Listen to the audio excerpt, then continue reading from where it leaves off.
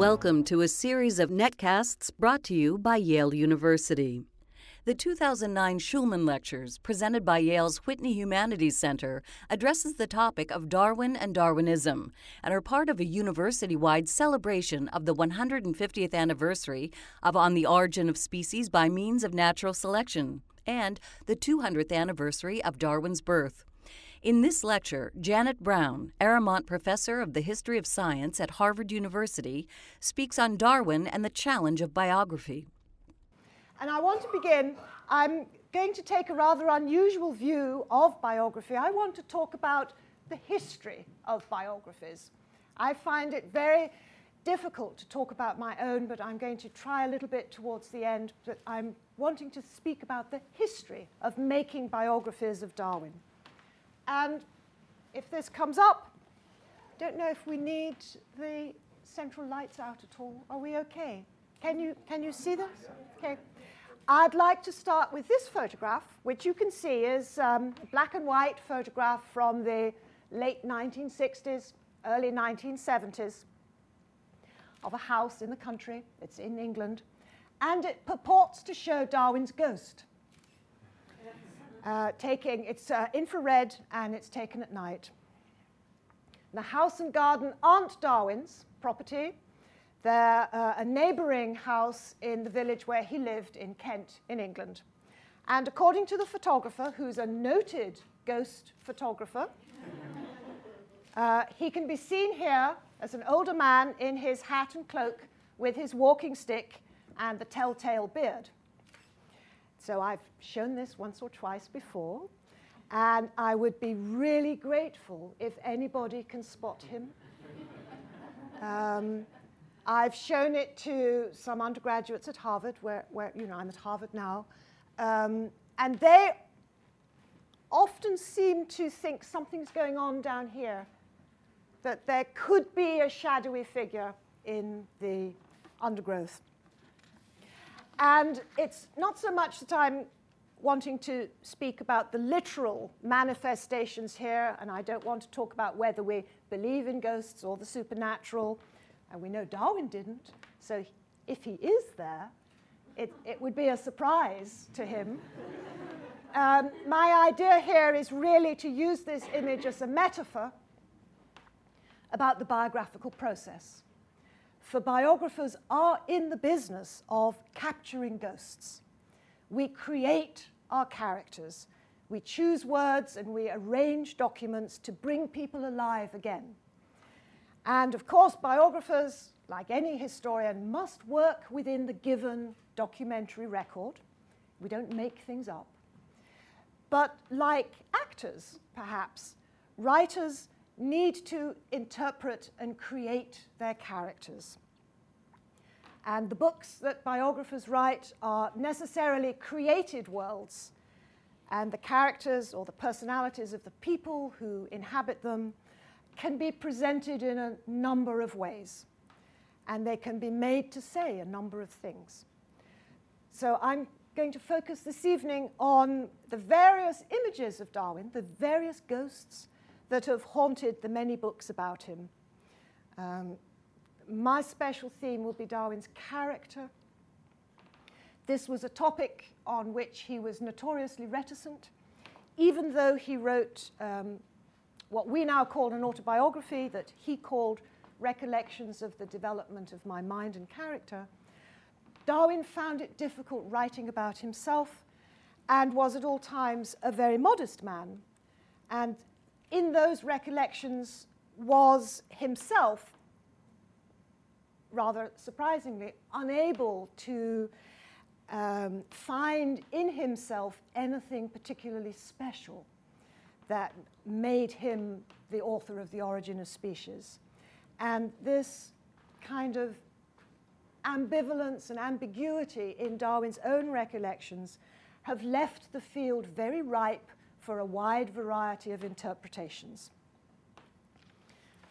The challenge of biography then is, for me, to pay due attention to the scientific concerns that drove Darwin, about which he was very frank and wrote prolifically, whilst also presenting a figure who was living and working in a specific cultural and social context, and in finding a style of writing that's sufficiently objective and yet allows the reasons that we, or me, are interested in Darwin to shine through. It's quite a lot that one asks of biography. And tonight, since we're in commemorative mode, at least I'm in commemorative mode, I don't know whether you are, but these 10 days are Darwin's 10 days. He's going to be 200 next Thursday, and it's his moment in the year 2009. I want to follow through some of those biographical challenges through the decades since his death and ask what messages about science those books might be presenting. And in this, I hope to bring together the study of science and the humanities in a spirit that Bob Shulman would approve. So the afterlives of prominent scientists are usually much more revealing than this. Galileo, for example, has a wonderful tribunal in Florence. Newton, a monumental statue in Trinity College in Cambridge by Rubiak. Edward Jenner, and I know we have an Edward Jenner scholar in the audience tonight. Edward Jenner has his own corner of the museum in the old Wellcome Historical Museum in central London, the pioneer of vaccination, a very Victorian corner in the museum. And Claude Bernard has a wonderful chateau in the wine-making regions of the Rhone, where he brought his biochemical researches to a more digestive conclusion. And Einstein has his T-shirt. So from very early days, commemorative objects of one kind or another have been produced to convey appreciation and respect for the great scientists. And Darwin was no exception. There are numerous artworks, ceremonies, statues, books, portraits, and memorabilia of various kinds that consolidate his memory. I just wanted to show you one or two of these before we talk about biographies. A wonderful portrait painted by John Collier, who was Thomas Henry Huxley's son-in-law, and painted Darwin and Huxley in these years, 1881, 1882. Marvelous, evocative picture of Darwin as seen by his contemporaries. There are many portraits, but this is my favorite. Many statues, and this is my favorite. This is in the Natural History Museum in London, taken after Darwin's death from photographs, but again, a wonderful representation of a naturalist. Darwin's presented as a private gentleman. He's not dressed in a Roman toga or any of the kinds of classical allusions to mental abilities. He's ready to go out for a walk. It's a very fine statue, and again, you would see that in London if you were there this year. It's been brought out of storage to go back on display. There were cartoons, of course. Many cartoons. I'm not going to dwell on this one, but you can see that Darwin comes into the cartoons and that something of his fame percolates very rapidly into the public arena through imagery like this. It's Darwin himself as his theory. He is the ape of the theory of human ancestry. Many cartoons, and in the modern world today, this ability to inspire and to become an icon of science is very widespread. I've collected up a few to show you this evening, but there are many, many more. Here, for example, is a computer program that's named Darwin. Here is a rock band that's named Darwin, a European one. I haven't got any music to play to you, I'm sorry. Here is one way of using the imagery of the evolutionary story. Not only is it called Darwin's Deli, but there's the very well-known evolutionary sequence here that is a direct derivative of Huxley's famous image taking you through the evolutionary stages of primates from gibbon, in Huxley's case, through to humanity. Many variants on this kind of image, such as Homer Simpson pushing this through.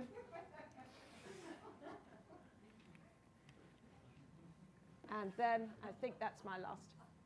Yes, wanted to take you there.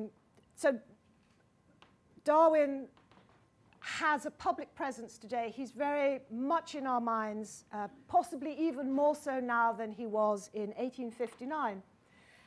And like Newton, Galileo, or Marie Curie, let's say, or Louis Pasteur, or many other noted scientific figures, there are a good few shelves of Darwin biographies.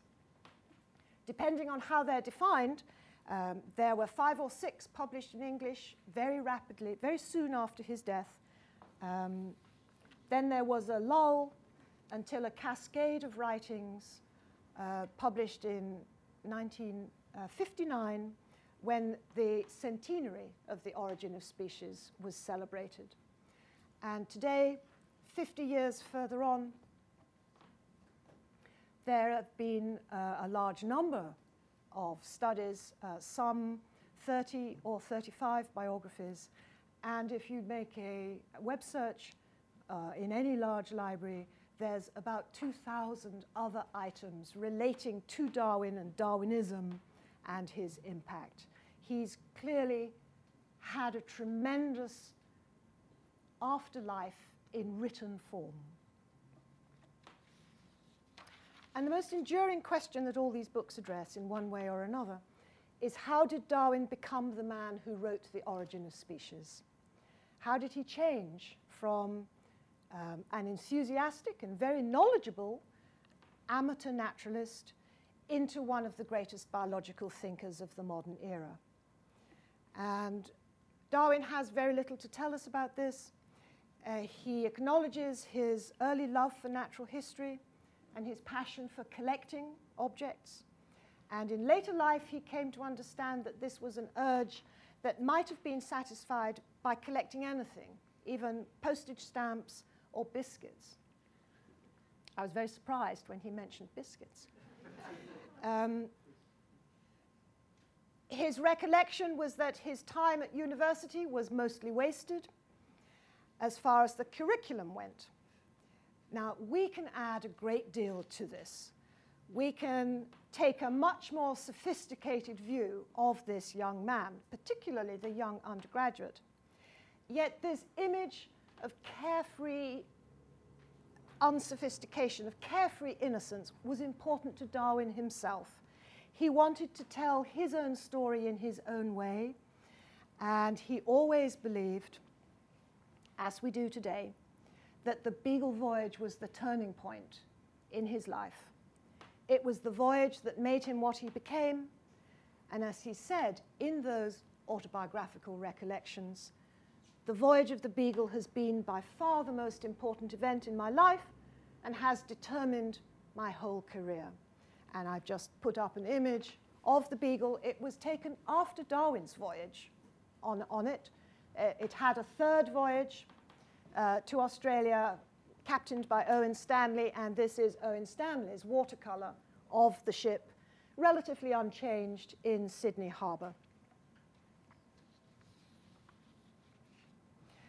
And nowadays, we are pretty confident in saying that the rest of Darwin's life after the Beagle voyage was devoted to exploring the idea of evolution.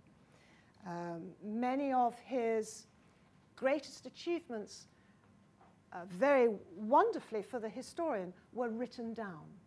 Darwin learnt on the Beagle voyage to write things down. Some aspects of this one can understand from looking at these marvelous objects. These are from notebooks from the Beagle voyage. We know also that he made notebooks after the Beagle voyage in which he put all his transmutationary thinking. The notebooks have a big place in Darwin's intellectual life, and for the historian, isn't that fabulous? He wrote things down and he kept them, and we still have them. So there are very many things that the Beagle Voyage did for him that are also good for us. He continued to work on his theories through those years after the Beagle Voyage that took him towards writing The Origin of Species, the book that we will be celebrating this year. And we can now see, extra to Darwin's account of this aspect of his life, that it was the voyage that turned him into a well-trained expert. It gave him self-discipline, it gave him the tools of his business, tools of his trade, and not least, the ability to write it down.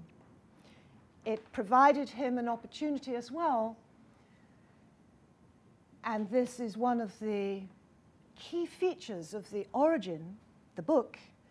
It gave him an opportunity to dwell on large, all-embracing questions, and at the same time providing precisely focused detail that would help address those large questions. This is one of the key aspects of The Origin of Species. It's full of detail, but it's addressing amazingly large issues that are still large today. The voyage gave him self-confidence, and it gave him a network of colleagues who were eager to welcome him back when he arrived home.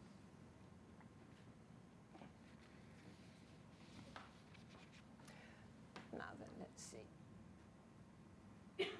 I want to just move to this. Now, the founding document in the biographical tradition of Darwin was a very conventional form of Victorian biography, the Life and Letters. It was prepared by Darwin's son, Francis, published in 1887, with a follow-on set in 1903. And Francis Darwin, this is the frontispiece from that volume, Francis Darwin brought personal knowledge, quite considerable literary skill, and a scientific understanding to writing about his father.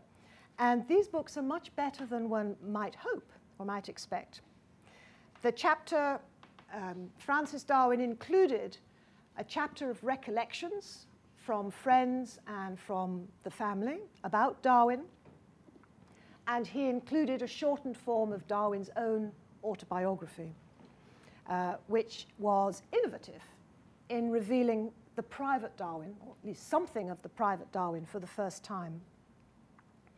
And throughout these recollections and throughout these volumes of letters and connecting materials, Darwin was described as a loving father, as a good friend, a courteous correspondent, socially respectable, intellectually honest, and personally humble, as a man who had accumulated a mountain of evidence that was presented in The Origin of Species, who stood apart from controversy, and who nobly endured lifelong illness.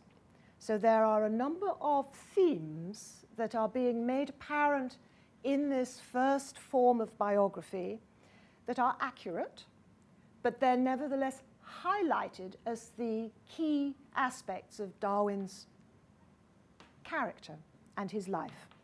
As the sun painted it, these fine, simple qualities were crucial factors in Darwin's intellectual success. Now, nowadays, it's partly the role of historians to spoil the party. We always come in and say, well, it wasn't like that, you know. Nowadays, we can understand some of this emphasis on Darwin's humility and his honesty as the Victorian equivalent of credit building. It's a credit building process. It's been described by the social historian Stephen Shapin in 17th century science. We can see it here in 19th century science. It was important for late Victorians to believe that science was carried out by trustworthy, respectable men, almost always men, who did not seek to overthrow the church or the political establishment, or who were radical revolutionaries in any way. I got some remarks from other biographies about the same time that drew on this source, on Francis Darwin. "No words can be strong enough," said the American biographer George Woodbury in 1890. "No words can be strong enough to express the moral beauty of Darwin's character." Here's another one. "He was marvelously patient and successful revolutionizer of thought. Enough of his character shone forth in his work to indicate his tenderness and goodness. A life of singular purity," thought Charles Frederick Hodder. One more. "Translucent truthfulness," said Henry Fairfield Osborn of the American Museum of Natural History.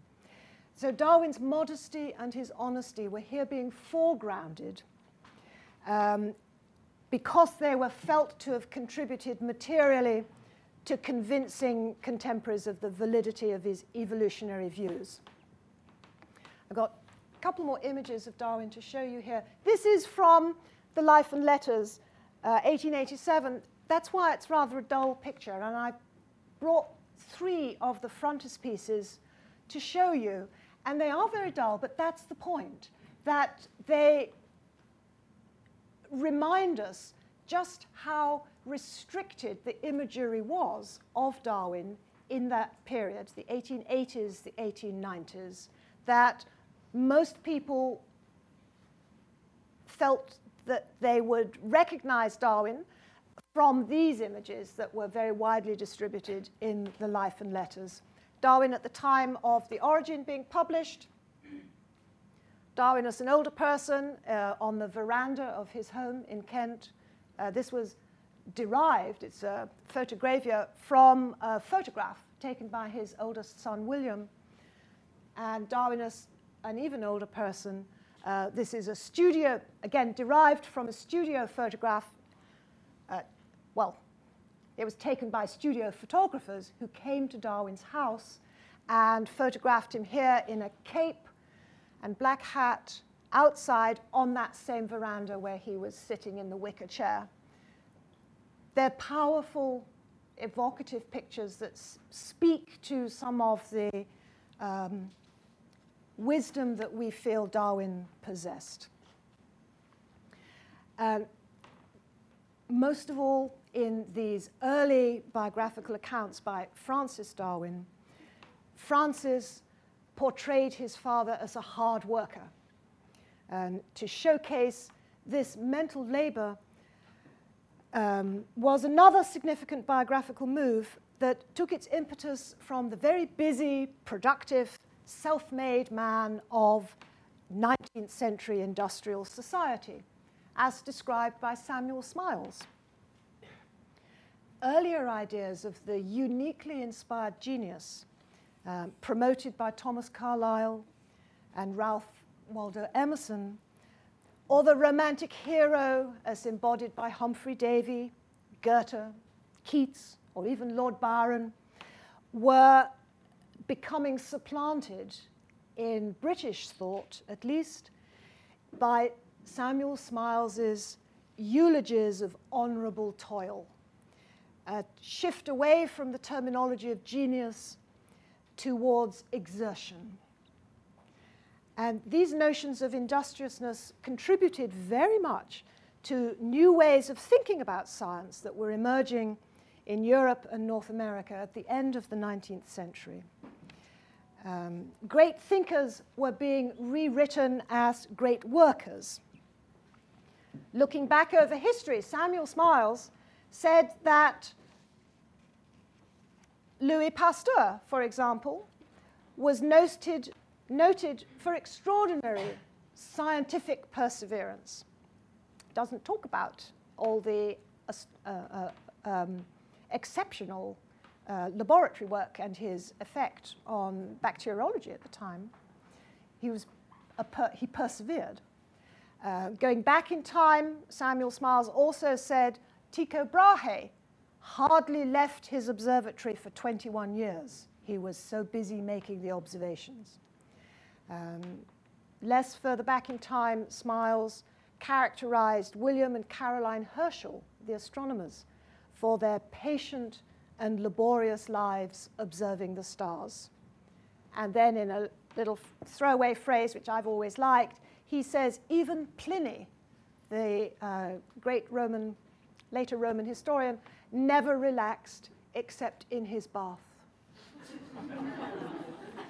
So celebrated figures at this moment in Victorian culture were thought to be careful economists of time.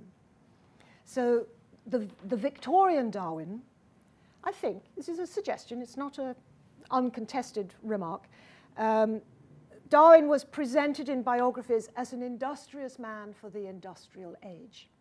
He was revered as an independent thinker, completely dedicated to his work and nobly overcoming illness, in a life where individual effort and achievement and personal virtue were heavily featured.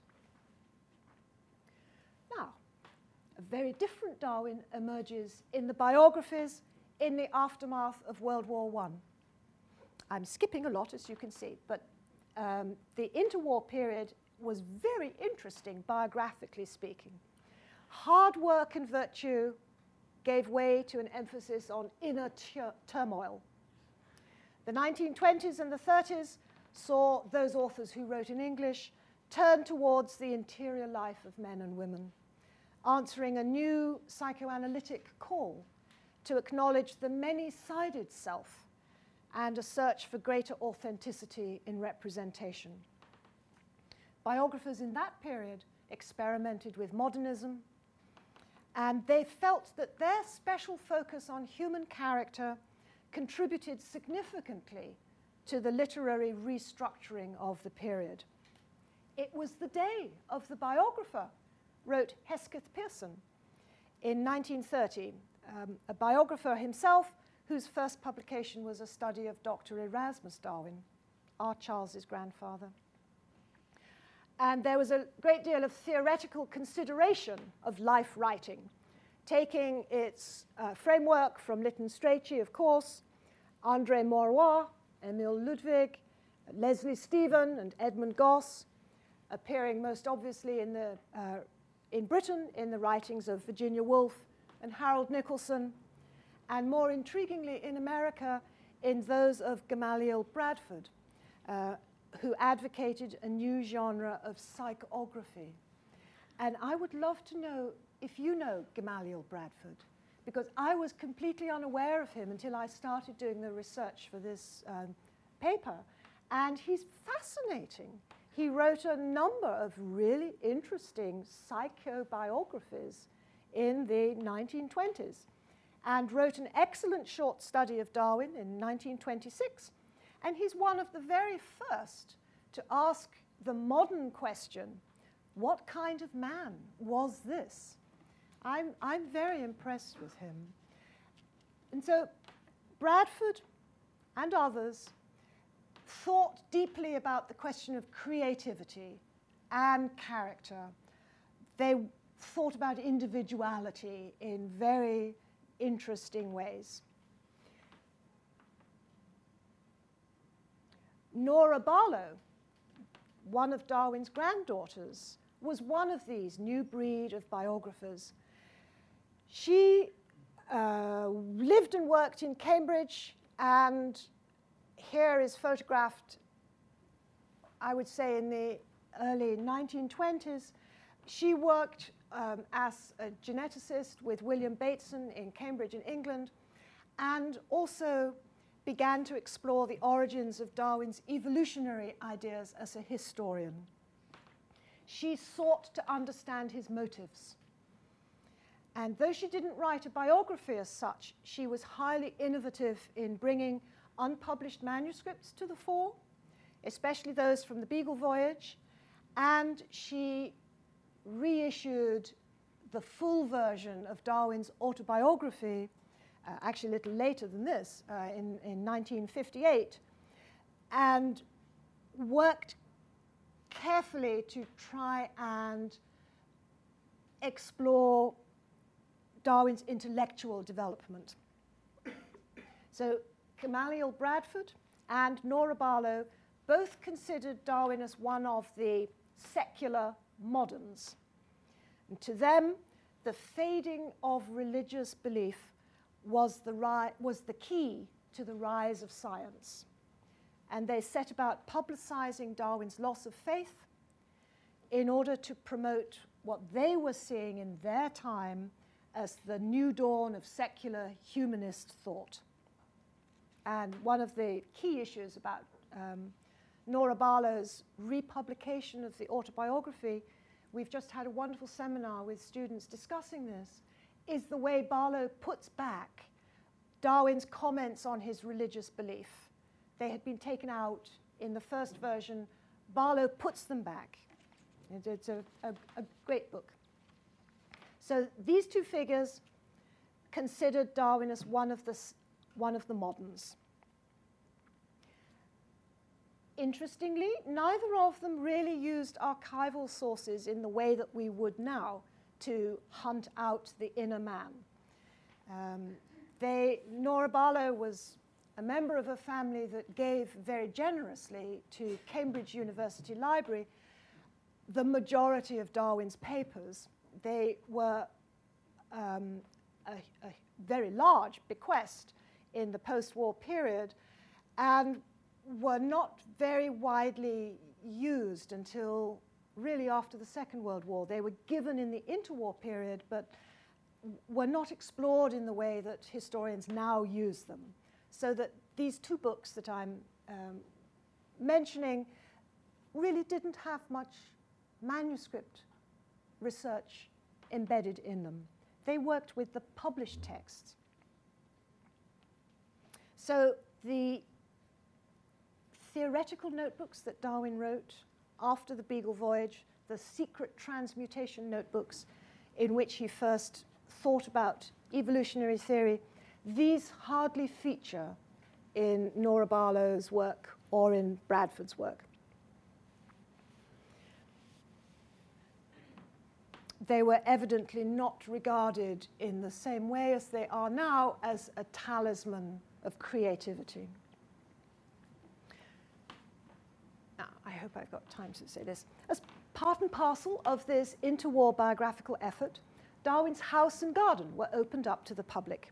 They were purchased and opened as a museum in 1929, and the refurbishings inside can be seen as a shrine or a temple to his mind and character as they were then perceived. And I'd like to suggest that's just as much a biographical statement as any written book. It was furnished with the help of surviving family members. This is Henrietta Darwin, Henrietta Litchfield as she was then, who wrote a wonderful life and letters of her mother, Emma Darwin, and helped her father, Charles Darwin, very considerably with his editorial difficulties. And William Darwin, the oldest son. Am I right? It's Leonard Darwin, the second youngest son, who helped the restorers put the house together using many original furnishings, many original scientific objects. Darwin's hat and a scarf and his coat and a walking stick were all given back to the house, still on display.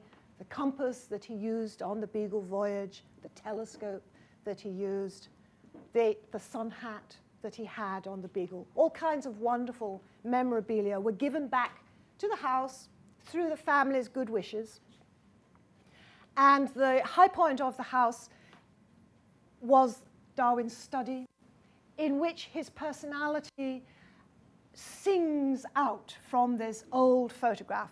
This study doesn't exist in quite the same way now. It's recently undergone refurbishment, very accurate, tactful refurbishment, but there are one or two differences, and of course because it's black and white, it's very evocative. This was taken in the 30s and shows the study just as if Darwin had walked out for a moment. And there's one or two things you might like to notice: the family and friends in the photographs and lithographs around the fireplace, the chair in which he wrote The Origin of Species.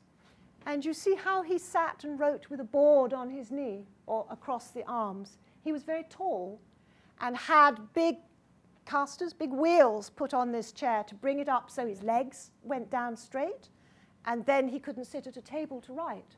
So he had the board over the arms of the chair. That's where The Origin of Species was written. I find it very moving still, even to look at this. The dog, here it's a stuffed dog. The recreation was very literal, that the dog would sit with him waiting for the moment when work was finished and the walk began. And Darwin had a big house, nice grounds, a particular area where he walked every day. So the house presents a particular kind of Darwin. As an expression of his personality, it portrays science at its most domestic. There were traditional gardens that I showed a moment or two ago. There was a country setting. There were old-fashioned furnishings. And the study itself all demonstrated that Darwin's science in the 1859 and onwards was essentially domestic, it was humane, it was small scale, and it was far removed from the menace of the big laboratories, the chemical warfare that people during the interwar period were beginning to become anxious about. All Darwin had needed for his great work, you might think, from this kind of environment, was a pencil and a piece of paper. So the house was restored as a tribute to Darwin, implicitly declaring that scientific knowledge posed no threat. Darwin was presented in this period, this is the 1930s, 1927, 1930s, was presented as a clear-eyed observer of nature, a man whose domestic persona indicated that science was in safe hands. And this was at a time when science appeared to be very worrisome. And when the 1959 centenary celebrations of The Origin of Species came around, the ground was very fertile, not merely for biologists to promote the new evolutionary synthesis, but also to speak in a different way about how Darwin represented science. In the shadow of the bomb, after the Second World War, during the Cold War, the image of scientists again changed. At the height of the Cuban Missile Crisis, Gavin de Beer, who was the director of the British Natural History Museum, wrote a biography of Darwin, 1959, in which he cleansed Darwin from the social and moral contamination of what was then already known as social Darwinism. He stated very emphatically, this is Gavin de Beer, stated that Darwin was not a social Darwinist, that he was virtuous, again, that he was responsible, that he didn't draw anything from Malthus's political economy. And if he did, but he didn't, it was transformed into something biological. And Gavin de Beer was working under difficulties, and in fact, a little sort of bibliographical aside, Darwin's evolutionary notebooks were very useful to him throughout his writing career. And when there was something Darwin wanted to use in a particular way, he would cut it out of his notebook, put it in a pile of the bits of information that he was gathering for particular chapters or for a different book. So those excised pages were not in the notebooks when the notebooks came to university library archives. They were known to be excised because the pages were all numbered, and suddenly there wasn't a page 38. And then, so they were known about, but nobody knew what they had written on them. And they were only found after Gavin de Beer wrote. By chance, not by chance. The page on which Darwin wrote that he had just read Malthus and that this was my theory of natural selection was of course important to Darwin. So he cut it out to put it on the pile where he was going to write the chapter of The Origin that related to that. So that page was not known about when Gavin de Beer wrote his biography. So it was possible for Gavin de Beer to say, Darwin got nothing from Malthus. We know about it from other sources. Darwin says in his autobiography he read Malthus and thereby had a theory by which to work. But the evidence of what he had got from Malthus was not available until a little later on.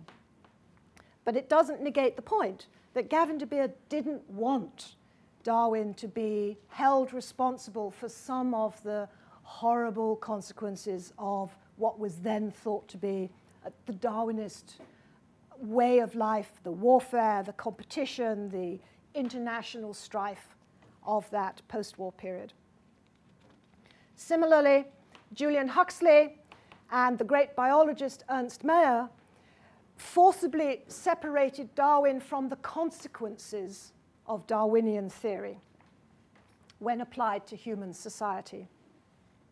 And another thing's different about the books at this point, that the Galapagos finches first make their appearance in the story, that it was not fully understood until the 1950s the role of evolutionary diversification in Darwin's thinking, and it had not been possible to explore the Galapagos in the way that we now know them, so that David Lack, who was an Oxford biologist who went to the Galapagos to look at the bird life in the 1940s, Lack wrote a book about Darwin's finches and brings them into the canon.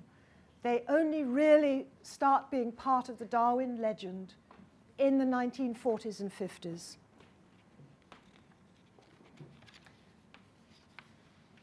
And another element of these biographies that intrigue me is the way that Darwin's personal integrity is also emphasized so very much.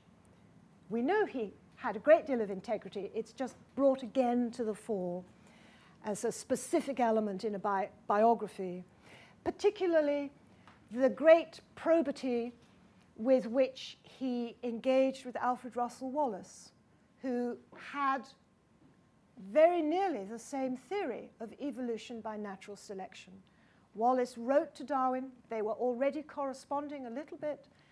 Wallace wrote to Darwin from Malaysia, enclosing a sketch of his ideas of evolution by natural selection, which arrived, we suppose, in June in 1858.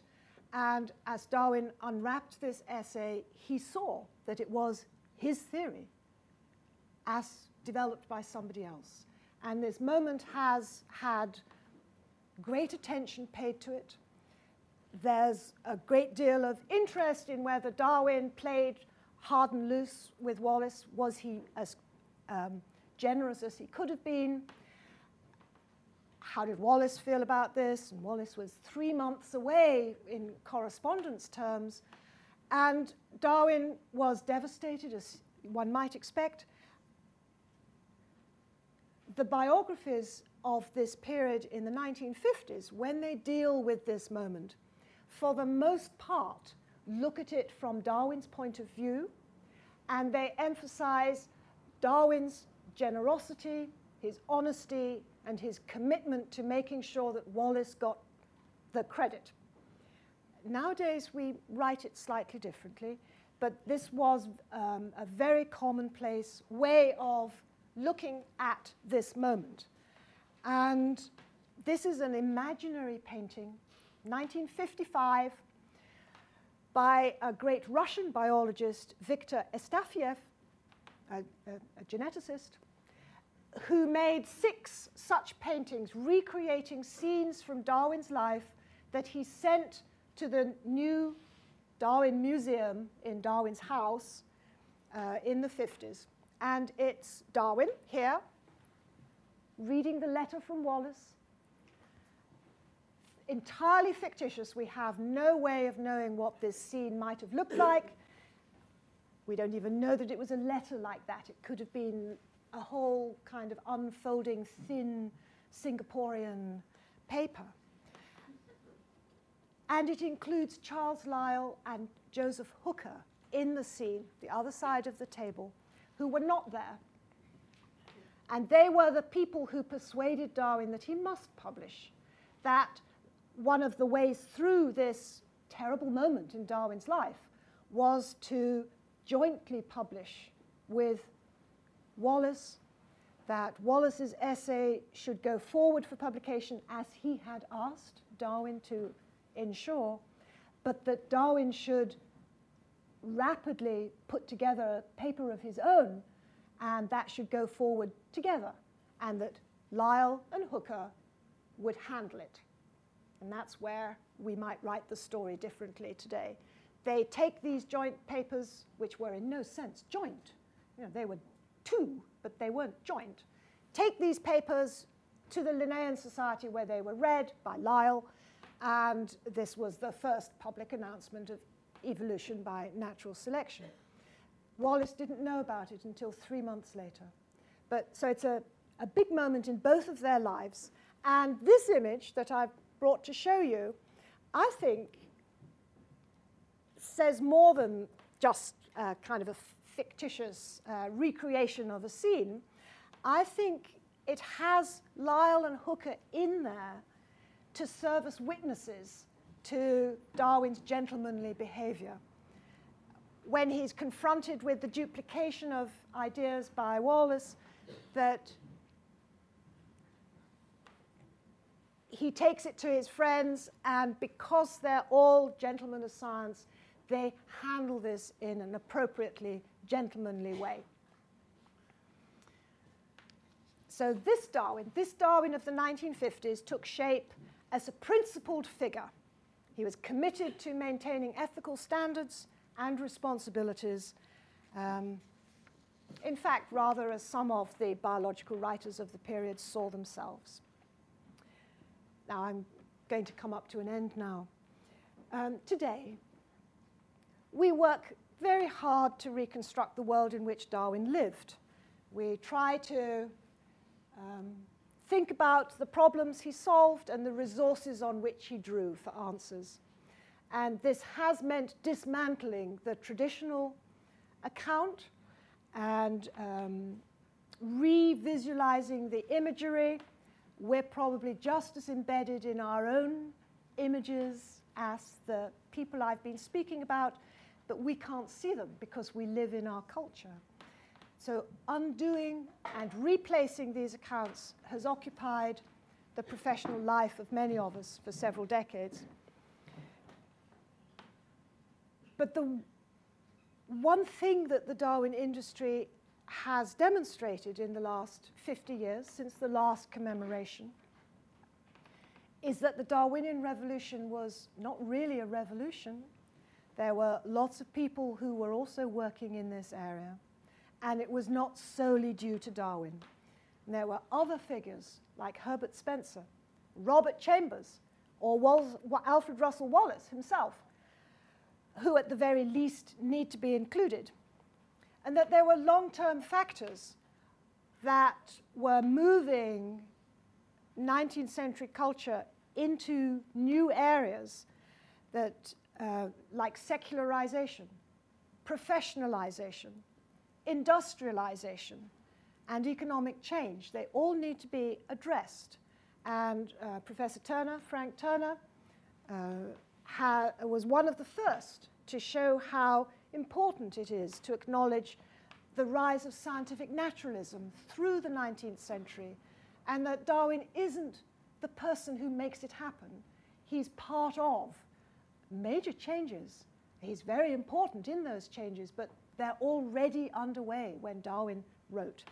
So historians have developed this story very significantly since the first biographies were published. Much of these changes were very magnificently achieved in a biography by Adrian Desmond and Jim Moore, published in 1990, that embedded Darwin in his cultural context. And it offered readers a very well articulated social account of Victorian science, Victorian culture. It's deservedly famous.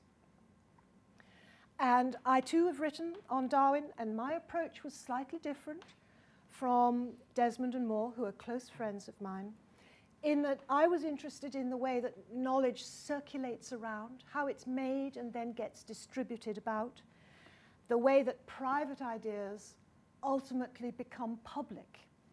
And as one of the things that I did that now, it reflects a tremendous amount of academic interest in Darwin's archive, his correspondence, his private papers. I tried to bring some of the delights that I had experienced in working on Darwin's correspondence project in Cambridge University Library. I tried to bring that to my biography, to think about Darwin at the center of a network of correspondence, which is why I've just brought this lovely Victorian image of the postman's knock, that Darwin wrote a tremendous number of letters. He stayed at home, and he was not actively out there supporting his theory, but he did it by remote control. He was writing all the time to people who could help him, support him, answering objections, nudging people along. And I think one of the extraordinary changes in the 150 years since Darwin wrote his book, and the 130 years or so since the first biographies were being written, is this understanding of the importance of archives to creating a character. So what do we find in Darwin biographies today? We find an extraordinary documentary record. We find a family. We find a domestic support system. We find Darwin being rewritten as the man at the center of overlapping circles of friends, neighbors, correspondents, enemies, and defenders. And biography is the only genre that allows us to ask personal questions of our subject, to ask them what makes them tick. How far were they even interested in science? And what was it like for the family to live with such a person? And so in its simplest form, I think different kinds of source material will generate different kinds of Darwin.